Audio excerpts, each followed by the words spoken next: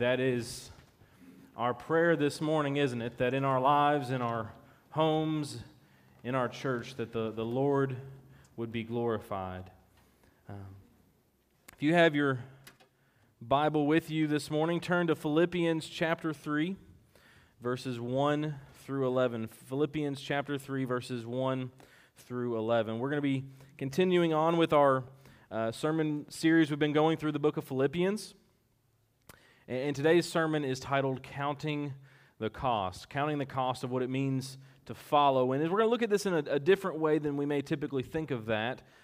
We typically think of counting the cost by looking at what it means to follow. When Jesus says, you must count the cost before you follow me, we're going to count the cost maybe in a different way this morning. But as we think about it being Mother's Day today, we remember that all mothers have to count and pay a cost, don't they? I think about my own mom, and throughout my life there are many ways that she's had to sacrifice for me. And you can probably think in your life, you're a mother, or maybe you're a mother, and you think of the ways you've sacrificed for your children, right? I can think of all of the late nights or the early mornings of having to do laundry for baseball to get all my uniform clean for the next night, and then staying late for those nights of those games, then going home doing the laundry for the next game the next day.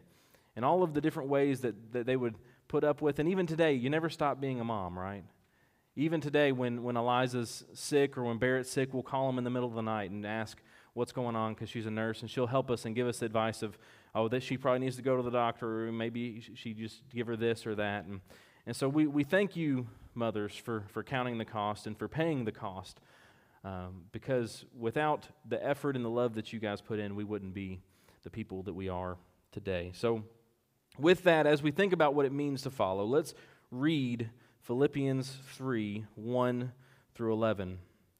In addition, my brothers and sisters, rejoice in the Lord. To write to you again about this is no trouble for me and is a safeguard for you.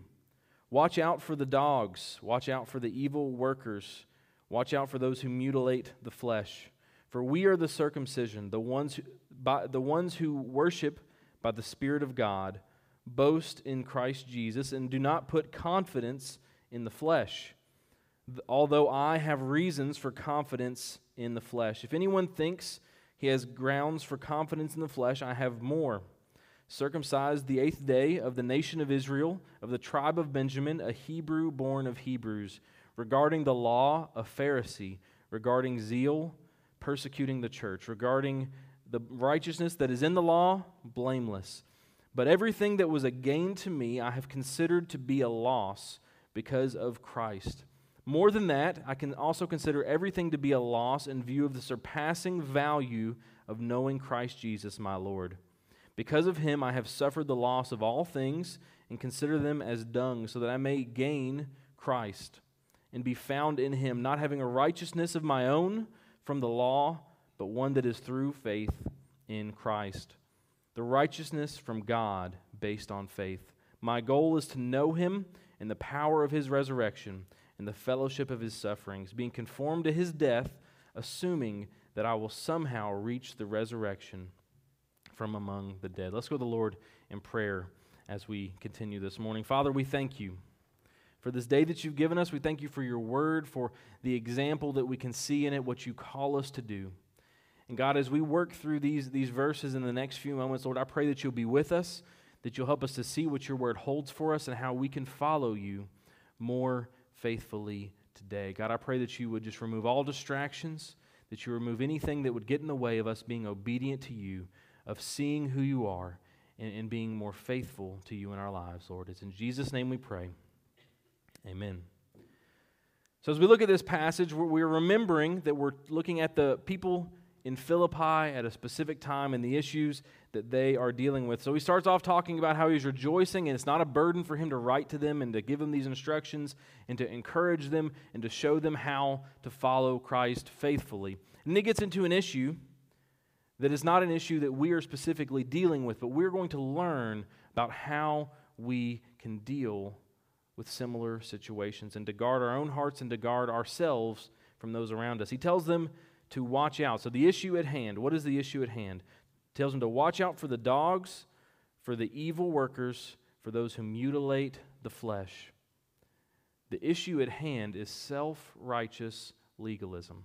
So the Philippians are dealing with people that are coming and are talking to them, that are teaching them, that are instructing them from a place of self-righteous legalism. So the first call, watch out. Watch out. This indicates that there are people there that are coming to do something, and you will not always see them or expect them. The thing about false perspectives, about false gospels, if you've been following the literature that comes through the SBC that we have, today we dealt with this, right? Talking about the false prophets, the false messiahs. They're deceptive in nature. If something's not true, pretty obviously, you don't believe it, right? If you got a phone call left a voicemail said, hey, just want to let you know you've won $1 million. All you need to do is give your bank account information and just send it right here. Don't worry about it. You'll have $1 million. That's pretty clearly not going to be true, right? So every day, what do we see? It's the scams and all of these things that you get phone calls and emails and messages. People will clone your Facebook account.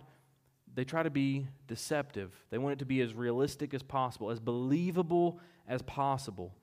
So Paul is telling them here, watch out, be aware, because the false teachers, those who are coming against you, the ones that are going to be proclaiming things that aren't true, are going to be deceptive. It's not going to be overly apparent. It's not going to be a false religion just teaching you, hey, this is the truth. It's very deceptive. So you have to watch out. You have to be aware. And we consider the way that they work, and that they're deceptive like that. We must be vigilant in order not to be deceived. So who are we to watch out for? The dogs, the evil workers, those who mutilate the flesh. So what does this mean? This is not something we are specifically dealing with at this time, but in the church of Philippi, there were those, they were also called the circumcision party, or those who were the Judaizers. They were people that were trying to enforce being a Jew upon Gentile Christians. So what does that mean? We're going to break it down a little bit. It stems from God's covenant with Abram. In Genesis 17, 1 through 8, we see this. When Abram was 99 years old, the Lord appeared to him, saying, I am God Almighty. Live in my presence and be blameless. I will set up my covenant between me and you, and I will multiply you greatly. Then Abram fell face down, and God spoke with him. As for me, here's my covenant with you. You will become the father of many nations. Your name will no longer be Abram. Your name will be Abraham, for I will make you the father of many nations. I will make you extremely fruitful, and will make nations and kings come from you. I will confirm my covenant that is between me and you and your future offspring through their generations. It is a permanent covenant to be your God and the God of your offspring. And to you and your future offspring I will give the land where you are residing, all the land of Canaan, as a permanent possession, and I will be their God. And God goes on to tell Abraham that the sign, Abraham's sign of his side of this covenant, is to be circumcision, and that every male would be circumcised on the 8th day. Any male convert that came in, any person that was not Jewish that was brought in, would be circumcised as well. So the issue at hand, right, and even today, if someone wants to convert to Judaism, they have to be circumcised. This is a part of following that religion. And so this is the early church. They are coming to follow Christ. And so when these believers have believed in Christ, these people of the Judaizers, they're telling them, hey, you must also be circumcised. It's good that you believe in Jesus, but you have to do this thing also. But this is an issue that has already been settled. In Acts chapter 15, this was probably about 10 years prior to the writing of Philippians. In Acts chapter 15, 7 through 11, it says this: after there had been much debate, they're talking about what do the Gentile believers need to do, right? So the believers have come back, they've said, hey, the Gentiles have believed, they've received the Holy Spirit, we see the work in their life. So what do they need to do? After there had been much debate, Peter stood up and said to them, brothers, you are aware that in the early days God made a choice among you, that by my mouth the Gentiles would hear the message and believe. And God, who knows the heart, bore witness to them by giving the Holy Spirit, just as he also did to us. He made no distinction between us and them, cleansing their hearts by faith. Now then, why are you testing God by putting a yoke on the disciples' necks that neither our ancestors nor we have been able to bear? On the contrary, we believe that we are saved through the grace of the Lord Jesus in the same way that they are. And so they decide that the Gentile believers do not have to be circumcised. They don't have to convert to Judaism to follow Christ. That the work has been done by Jesus. It's not about what we do. It's not about how hard we work. It's not about doing certain things. The work has been done by Jesus. He says here that the salvation is by the grace of the Lord Jesus, and both of them have been saved in the same way. And that's what we see right in Romans 1:16, that I'm not ashamed of the gospel because I believe it's the power of God for salvation, first to the Jew and to the Gentile. There's no distinction. And this ties in perfectly with what Paul says in Romans 3:20 through 22. For no one will be justified in his sight by the works of the law, because the knowledge of sin comes through the law. But now, apart from the law, the righteousness of God has been revealed, attested by the law and the prophets. The righteousness of God is through faith in Jesus Christ to all who believe, since there is no distinction. This word, there's no distinction, is all about how no matter who you are, no matter where you come from, what you've believed before, if you believe in Jesus, if you trust Him for your salvation, then you can be saved. It's the whosoever will believe. It doesn't matter your background, doesn't matter if someone was a part of a different religion, doesn't matter how they grew up, that if you believe in Jesus for your salvation, you understand that you're a sinner, you trust Him to save you, to forgive you, you submit to Him as your Lord, then you can be saved. Salvation is justification, being made right before God by Christ through faith, not justification by the law in what we do. There is no special status of the Jew versus the Gentile, which is good news to most of us because I don't think very many of us have a Jewish descendancy in our lives. We may have some in our family tree, but not very many people I know in here that are culturally Jewish in this room. However, and this is where we get to, this is the issue that's at hand for the Philippians. There are still people, even though the apostles, the leaders of the church, it had been revealed to them by God that they were not supposed to do this, there are still people trying to impose this restriction on the Gentile believers. So what does this mean for us today? The real issue is that these people was that their previous status they held as valuable, and they wanted to impose it on the Gentiles. They were self-righteous because of their claim to the old covenant, and they were legalistic by seeking to impose that old covenant onto the Gentile believers.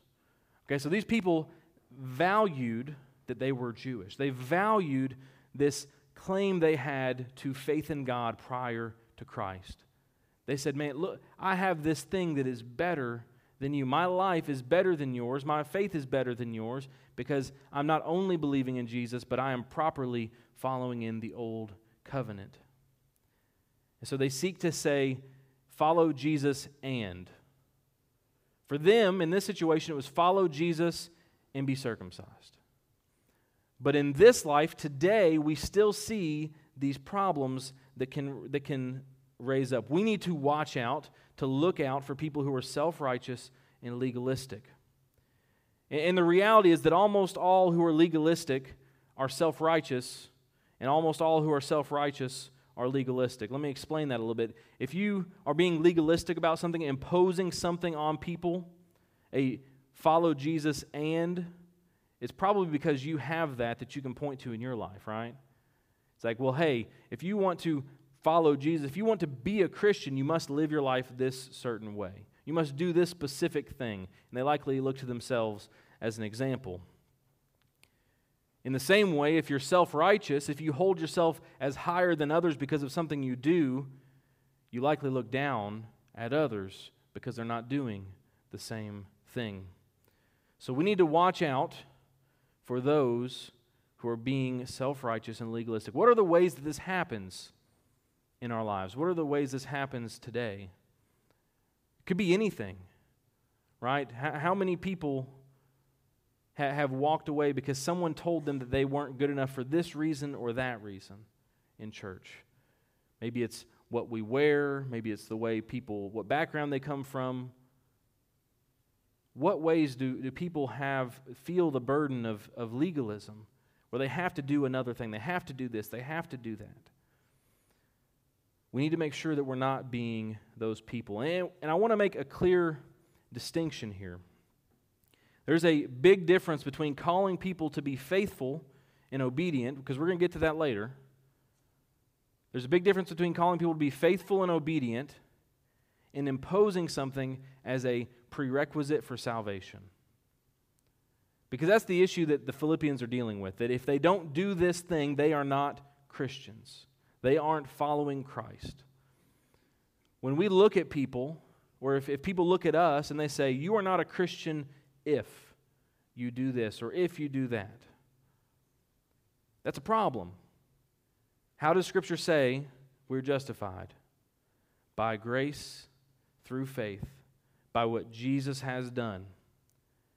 Now, and we're getting ahead of ourselves a little bit, this is not a license to do whatever you want. Because if you have been saved, what will fill you? What was the evidence in Acts chapter 15?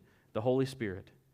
And the Holy Spirit changes our heart, changes our life to follow Him faithfully. And there's a passage we're going to get to next week, but we're going to talk about it briefly. Therefore, all of us who are mature should think this way. And if you think differently about anything, God will reveal this to you also. This is the hope we know, that if people disagree about what it means to follow Christ, our prayer is that through the Holy Spirit, through faithful adherence to God's Word, that we will see a reconciliation of these differences. We might disagree about this or that, but we'll see a reconciliation of these differences. So we need to make sure that we aren't being self-righteous and legalistic, looking down upon people, because all they have to do is believe in what Christ has done. And then our prayer is, our confidence is that through the Holy Spirit and through discipleship, they will come to look like Christ. But for salvation, the only thing that is necessary is the blood of Christ. Think about the song that we sing, right? Nothing but the blood. What can wash away my sin? Nothing but the blood of Jesus. How strange would it be if we were to say, what can wash away my sin? Nothing but the blood of Jesus in doing this particular thing. It's just Jesus. Jesus said on the cross, it is finished. And we believe that. We know that. So what do we do with the rest of this passage? Because he says that we shouldn't have confidence in the flesh, and that's what these people had the issue of. They were taking confidence in their flesh, their own ability to be righteous, and they were self-righteous in it. And Paul says, if anyone has a reason to be righteous, it's me, but I lay it down. So we see that following Christ costs everything.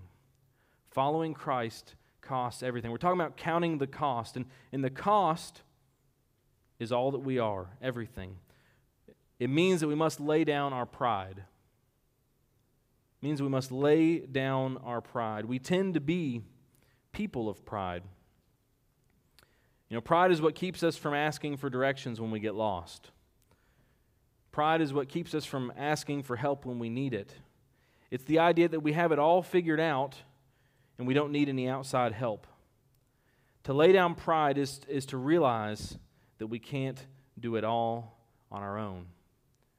And we look here and we see the way that Paul laid down his pride. He says, for we are the circumcision, the ones whose worship by the Spirit of God boast in Christ Jesus and do not put confidence in the flesh. Although I have reasons for confidence in the flesh. If anyone else thinks he has ground for confidence in the flesh, I have more. Circumcised the 8th day, of the nation of Israel, the tribe of Benjamin, a Hebrew born of Hebrews, regarding the law, a Pharisee, regarding zeal, persecuting the church, regarding the righteousness that is in the law, blameless. But everything that was a gain to me I have considered to be a loss because of Christ. So here's what we see here. Paul is saying, if anyone had a reason to be proud of the way they lived their life, the way that they followed God, the way that they sought to be obedient and to justify themselves, I did it as good as anyone ever did. Paul said, I was born in the right family. I did everything that was required of me as best I could. when those came that threatened what I believed, I persecuted them. And so when Paul follows Christ, what does he have to do? He has to lay all of that aside, to lay down his pride. Everything he claimed to and held to must be laid aside. Following Christ is an act of surrender. Surrendering who we are, what we've been trying to do, the way we've been trying to justify ourselves, and to surrender. You've probably heard the phrase, to throw in the towel. And you may not realize, but this is it's not just something that people say, it's actually something that's used in sports. So in the sport of boxing, when one team, one side, wants to end the match, maybe their person that's fighting is losing so bad, they know that it's going to be bad for them to continue, and the referee hasn't stopped the fight yet, they can throw the towel into the ring as an act of surrender, to say, it's over, please stop the match. It's an act of surrender. Probably the earliest citation of this was in a newspaper in 1913. Murphy went after him, talking about a fight, landing right and left undefended against an undefended face. The crowd importuned referee Griffin to stop the fight, and a towel was thrown from Burns' corner as a token of defeat. When we follow Christ, we surrender to Him.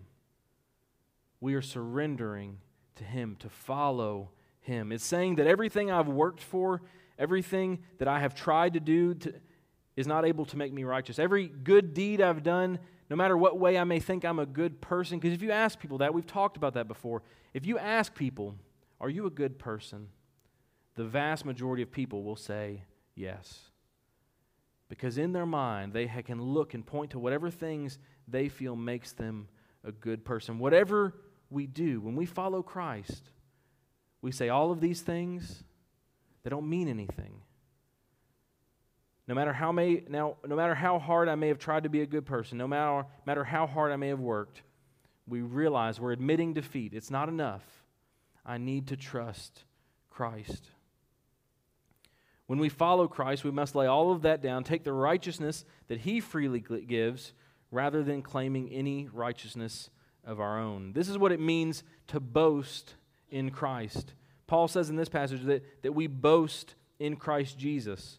The ones who worship by the Spirit of God boast in Christ Jesus. What does it mean to boast in Christ Jesus? It's to not point to myself and say, I am the reason. Right? I did this. I did that. It's to point to Him and say, He did this. He did that. Whatever salvation I have, whatever goodness is in me, it is because of what Jesus has done for me. We can't point here if we're a Christian. If someone asks you, why are you different? Why are you so confident in this salvation? We can't point. It's not because I have believed. It's not because of what I have done. It is because of what Jesus has done for me. And so we boast in the cross. We boast in the cross of Christ. This is what it means to surrender, to lay down pride. We lay aside all of our hard work and we accept the gift of Christ. And we also don't try to take any credit for what He has done. Rather, we point to the one who has accomplished this work. And again, Paul says that whatever he had that was a gain, all of those things he listed, he counts as a loss for Christ. He lays all those things down. He surrenders them. We see this example in every person that followed Christ in Scripture. Right? The disciples, when Jesus said, follow me, they left their nets. They left their career. They left their life of sin, and they followed Christ. Whatever they valued, whatever they held as dear, they counted it as loss. And not only that, but Paul considers everything he says to be a loss. He says, more than that, I consider everything to be a loss in view of the surpassing value of knowing Christ Jesus, my Lord. I want to focus on that, the surpassing value of knowing Christ Jesus, my Lord. Do you view your relationship with God in that way? As being of surpassing value, of greater than any other thing you can have or attain in this life, Christ is better. You see, we make value-based decisions every single day. Today, if you're sitting here, you made the decision that no matter how you were feeling this morning, no matter what other things you could be doing, you made the decision that the time here was what you needed to be doing. This was the most important thing you could be doing right now. You may have heard many people, right, that they'll say, well, I just don't have time to do this, or I just don't have time to do that. Oftentimes it might be with exercise, right? I don't have time to exercise. And the response people often give is that if it mattered, you would make time. And we do that, right? When something that really matters to us comes up, we make the time for it. And then there are several things in our lives. Every day we have to make decisions and figure out what we're willing to sacrifice and what we want to hold on to. When you walk into a restaurant and they say it's going to be a 45-minute wait, you have to decide, is it worth that 45 minutes? And sometimes it will be. You don't have anything else going on. Sometimes it's not. You got somewhere to be, so you go somewhere else. When there's a big purchase you want to make, maybe it's a new vehicle or upgrade, move to a different house, you have to make a decision. Is this how I want to spend this money? Or would it be better spent somewhere else?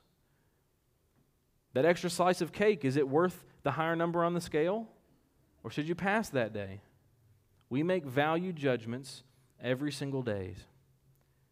And you've probably all heard or been told or said the phrase, I wouldn't miss it for the world. And there's really only a handful of events that fall into this category. Your children's birth being one of those things. We've all seen movies that are all kind of based around that, right? Where the husband gets the call that the wife's going into labor and he has to drive across the entire country to try to make it there in time. You don't want to miss it. Whatever you're doing, it's not worth missing that. You would lay it all down. If you're at your job, you leave your job. You want to be there for the birth of your child. So what Paul is saying here is that everything, all the things I've accomplished, but not just that, anything that there is, I count as a loss compared to knowing the surpassing goodness of knowing Christ Jesus my Lord. Anything you can put in front of me, pass. I just want Jesus. He goes further than that. He goes on, he says, I consider them as dung. It's not usually a word you hear in a sermon. But he wants to make this distinction clear. Jesus Christ is here. Everything else is nothing. Whatever else you might be pursuing, it's not worth it. Whatever else you're chasing in your life, it's not worth it. The only thing that is worth it, the only thing that is worth pursuing in this life is Jesus Christ. And then through that, we fulfill responsibilities. We still seek to be good mothers and fathers and work hard, but it should be that because we know Christ, those things are informed by that. It's not that we go sit in a room and do nothing else, but everything we do is informed by our pursuit of knowing who Jesus is. If you're seeking to know who Jesus is, that calls you to be the best parent you can be. It calls you to be the best employee, the best person you can be because you're seeking to be righteous like Him. It's not a close comparison. You know, one of the songs that the choir performed recently is He Worthy? Right? Is He worthy of honor and praise? Is He worthy of your life? Of everything? And the answer is that He is. He is. He is worthy. Paul's answer to this was that He is more worthy than anything, and our answer should be that He is worthy of all things. And not only is He worthy of it, but in Him we find the very thing that we couldn't attain on our own. The debt we couldn't pay, we find erased because following Christ means the cost is already paid. Following Christ may mean a loss or counting things as loss, pursuing Christ above all things, but we realize also that those things we were pursuing were leading nowhere. We were driving full speed down a dead-end road. Whether it was chasing worldly things that when we die we can't take with us, whether it was chasing our own righteousness, trying to be good enough to earn salvation, it's not going to get us there. When we trust Christ, we know him and can have salvation because of him. So in Philippians 3:9 we see, and be found in him, not having a righteousness of my own from the law, but one that is through faith in Christ, the righteousness from God based on faith. This is the beauty of following Christ. It's the perfect culmination of salvation. Not only is he worthy of all things and far greater than anything else we can possibly imagine, he gives us the greatest thing we cannot attain on our own. But this salvation is for all who believe, Jew, Gentile, a person who considers themselves righteous, a person who considers themselves a sinner. Any person has equal access to God through what Christ has done, through the salvation and forgiveness. And this is the difficulty. There are people that will struggle for different reasons when it comes to coming to Christ. The parable of the prodigal son that we hear so often, most often we think about how the person that went and lived this crazy life is welcomed back by the father. But there's another son there. The one who was angry that the father forgave the sinful son. Some people, like Paul's talking about, he had to lay aside his pride. He was like the older son. Lay aside every claim to righteousness he had and submit to Christ. And there's some people that are like the prodigal son, that find themselves like that son did in the pit of their sin, wallowing with the pigs. He was literally with the pigs, wishing to eat what they were eating. And he had to make the decision to lay down his pride and to go and ask for forgiveness. There's not a person that's too far gone. There's not a person that's too self-righteous to be forgiven by Christ. We lay down and surrender. We lay down our pride and we believe in Christ. We rely on him instead of ourselves. And what he delivers is far better than anything else we could possibly hope to produce on our own. Philippians 3:10-11 says this, "My goal is to know him and the power of his resurrection and the fellowship of his sufferings, being conformed to his death, assuming that I will somehow reach the resurrection from among the dead." We can know and be confident that we will secure salvation when we have trusted Christ because he has done the work. Not us, but him. If you rely on yourself, you're going to fail.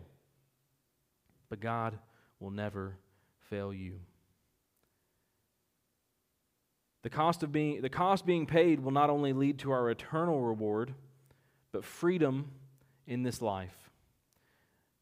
Romans 5-7, if you haven't read Romans in a while, I would encourage you to do that. Romans 5-7 gives a beautiful picture of the freedom that we have in Christ, particularly in chapter 6.